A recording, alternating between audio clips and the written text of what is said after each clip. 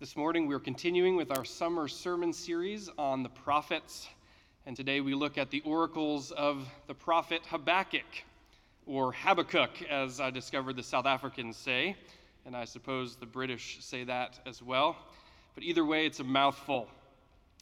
Before we read from Habakkuk, let me summarize for you the historical context that forms the backdrop of this book.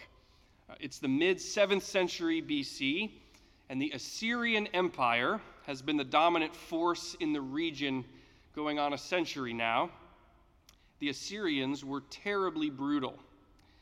They had conquered Israel to the north, and Jerusalem, where Habakkuk most likely prophesied, had been under the Assyrian shadow as well. And so Habakkuk complains to God about the violence and the destruction that the Assyrians practice. And he asks how God can tolerate such evil and wrongdoing. He asks why God isn't listening to his cries for help. God responds to Habakkuk's complaint, saying that judgment is indeed coming on the Assyrians, but in unexpected form. God points to the Chaldeans, which is another name for the Babylonians. And God says that the Chaldeans will bring disaster, calamity, upon the Assyrians. The only problem is the Chaldeans are just as bad, if not worse, as the Assyrians. King Nebuchadnezzar would indeed conquer Assyria a couple decades after Habakkuk prophesied, but he would also conquer Jerusalem, destroy the temple, and plunge the nation of Judah into the chaos of the exile. So as you'll see, these circumstances for this conversation between God and the prophet form quite the backdrop for our text today. So I invite you now to follow along as we read select verses from the 3 chapters in the book of Habakkuk. The reading is printed in your bulletin on page 9. Since it's conversational, I've tried to draw your attention to who is speaking when, and Pastor Sunel will also help read the words of God while I read the words of the prophet to capture the conversational back and forth in this text. So I invite you now once again to listen for God's word. O Lord, how long shall I cry for help and you will not listen? Or cry to you, violence, and you will not save? Why do you make me see wrongdoing and look at trouble? Destruction and violence are before me. Strife and contention arise. So the law becomes slack, and justice never prevails. The wicked surround the righteous. Therefore judgment comes forth perverted. Look at the nations and see. Be astonished. Be astounded, for a work is being done in your days that you would not believe if you were told. For I am rousing the Chaldeans, that fierce and impetuous nation, who march through the breadth of the earth to seize dwellings not their own. Dread and fearsome are they. Their justice and dignity proceed from themselves. Are you not from of old, O Lord my God, my Holy One? You shall not die. O Lord, you have marked them for judgment, and you, O Rock, have established them for punishment. Your eyes are too pure to behold evil, and you cannot look on wrongdoing. Why do you look on the treacherous and are silent when the wicked swallow those more righteous than they? You have made people like the fish of the sea, like crawling things that have no ruler. I will stand at my watchpost and station myself on the rampart.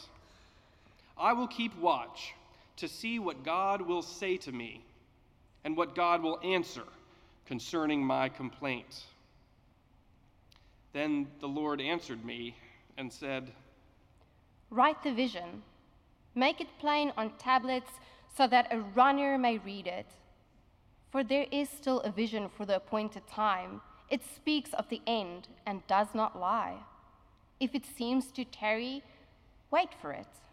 It will surely come. It will not delay. Look at the proud. Their spirit is not right in them, but the righteous live by their faith. Moreover, wealth is treacherous. The arrogant do not endure. They open their throats wide as Sheol. Like death, they never have enough. They gather all nations for themselves and collect all peoples as their own. O Lord, I have heard of your renown, and I stand in awe, O Lord, of your work. In our own time, revive it. In our own time, make it known. In wrath, may you remember mercy. I hear and I tremble within. My lips quiver at the sound. Rottenness enters my bones, and my steps tremble beneath me. I wait quietly for the day of calamity to come upon the people who attack us. Though the fig tree does not blossom, and no fruit is on the vines, though the produce of the olive fails, and the fields yield no food, though the flock is cut off from the fold, and there is no herd in the stalls, yet I will rejoice in the Lord. I will exult in the God of my salvation. God, the Lord, is my strength. He makes my feet like the feet of a deer and makes me tread upon the heights. Friends, this too is the word of the Lord. Thanks be to God. Why does wrongdoing go unpunished? That's a question we're all forced to wonder about all the time, right? If we're paying any attention. Why do nations get away with stuff? Sometimes it looks almost easy to sneak around responsibility. The powerful seem to have an endless supply of smoke screens that keep them untethered to the law or to the truth. How easy it's been for North Korea to sneak around UN sanctions and develop its horrifying nuclear program. How easy it's been for Jair Bolsonaro of Brazil to obliterate the rainforest and silence conservationists and the press.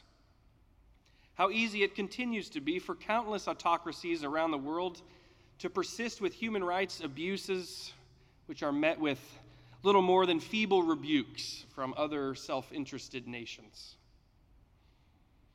In our own society, we do what we can to keep wrongdoing under control, but despite our best efforts, sometimes the wicked still prosper. We've got over 2 million prisoners in this country, but crime still claims lives and destabilizes communities. We demand accountability and representation in political, economic, and social life, and yet old systems of power persist with an iron grip. We have a constitution and laws, but neither seem to compel the human heart to do what is right if an opportunity to evade punishment and get away with something presents itself. And so when our own society's efforts at containing evil fail, we often turn to God and demand an answer. Why do the wicked prosper, we ask the Almighty. It's the heart of Habakkuk's complaint. The prophet has watched Assyria run amok for decades and wonders when God will finally say, enough is enough. And quite remarkably, God answers Habakkuk and enters into a dialogue. It's almost a legal dispute with the prophet. But while Habakkuk must have hoped that his discussion with God might yield some explanation, as we've heard, the prophet is left without any easy answers. God says that judgment is indeed coming on the Assyrians, just as Habakkuk demands, but it will hardly be a triumph of the righteous. The Chaldeans will execute vengeance on the Assyrians, but the Chaldeans will conjure the question of why evil prospers all over again. This scenario would be like if we entered into a dispute with God over why the Taliban has prospered in Afghanistan, and God's answer were to be, well, ISIS is rousing in the east and will soon take the Taliban out. We'd all love to see the end of the Taliban, right? But if ISIS replaces them, our thirst for justice would hardly be quenched, right? So God's answer is hard to understand. It's unsatisfying. Perhaps God is suggesting that the wicked bring about an end upon themselves. The Assyrians will indeed bring about their own end. Their arrogance will be their downfall, God says. And it's true that in some ways, evil does keep itself in check by imploding, by self-sabotage. Terrorist groups like the Taliban and ISIS often turn to fighting each other rather than uniting as one, and thank goodness they do. It's true that in a sense, evil swallows itself up. But what's troubling for Habakkuk is that God's hand is involved in raising up the Chaldeans. God isn't just standing at a distance waiting for the wicked to self-destruct. Instead, God seems to be pitting two evil nations against each other in order to bring about redemption. Such a solution to injustice is hard to understand. And Habakkuk doesn't seem satisfied with the notion that two wrongs will make a right. So Habakkuk decides that what he's going to do is simply wait and see how it all plays out. Habakkuk says, I'm going to stand at my watchpost and wait to see what God will do. Habakkuk has said his prayer, he's made his case, and now he's going to stand and be on the lookout to see what God will do, to observe the shape of God's redemption. And then God responds again, this time with a somewhat more assuring but still challenging response. God says, if justice seems to tarry, wait for it. It will surely come. The arrogant do not endure. God assures Habakkuk that ultimately righteousness will prevail, but at an appointed time. And meanwhile, the righteous will have to live by faith. And so Habakkuk's enduring legacy is that to be righteous is to live by faith, even in an uncertain and dangerous world. And faith involves not only waiting, but expectant waiting. Habakkuk demonstrates his faith through his willingness to stand on a rampart and keep watch for God's response. He demonstrates his faith through his willingness to expect and even demand that God take action in the world right in the midst of terrible violence and destruction. And this kind of expectation, though it is defiant, is surely a sign of faith. And it all makes me wonder if we share Habakkuk's urgency and expectation when we pray. I'm sure we pray for the same things as Habakkuk, right? We pray for justice to prevail, for peace to reign, for evil to be thwarted. We share Habakkuk's longings and desires, but do we share the same resolve in our prayers? How boldly do we pray? And after we pray, how much time do we spend watching for an answer? Maybe you have that friend who not only tells you that they're going to pray for you, but who then follows up with a call or a text or a visit to see how you're doing, to see whether their prayer has been answered. That's a Habakkuk sort of friend. And what a blessing those friends are, right? Because their follow-up shows that they have indeed been praying, and not only praying, but they've been standing on their ramparts. They have been expecting God to act. They're watching for God's response. But we know that waiting for God to answer is difficult, right? Because it's not just an answer that we want from God when we pray about evil. We want action from God, right? We want God to break open the heavens and come down. God's forbearance with evil and violence in the world can feel absolutely intolerable. Ever since the Enlightenment, the notion that God intervenes in the world's affairs has been increasingly held in suspicion. Many people who accept that God exists still question whether God is an active player within history.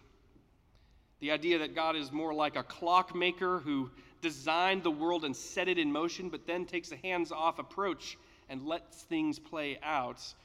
The idea that God is like a clockmaker is far easier for our modern minds to accept than the idea that God still breaks open the heavens and comes down. But the detached, indifferent clockmaker God is not the God of Scripture. The God of Scripture does act. But from our vantage point, it can seem slow sometimes, right? Even terribly slow. And so the task of faith becomes persevering in prayer, expecting God to act even when day after day goes by and the world seems out of control. Habakkuk describes what this kind of faith is like, and it's not always pleasant. Rottenness enters my bones, he says. My steps tremble beneath me. Habakkuk's prayer is a desperate one. O Lord, in your wrath, may you remember mercy.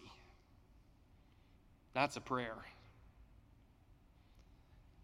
Habakkuk speaks compellingly and honestly about the fact that living a life of resolute faith can be a very tough thing sometimes.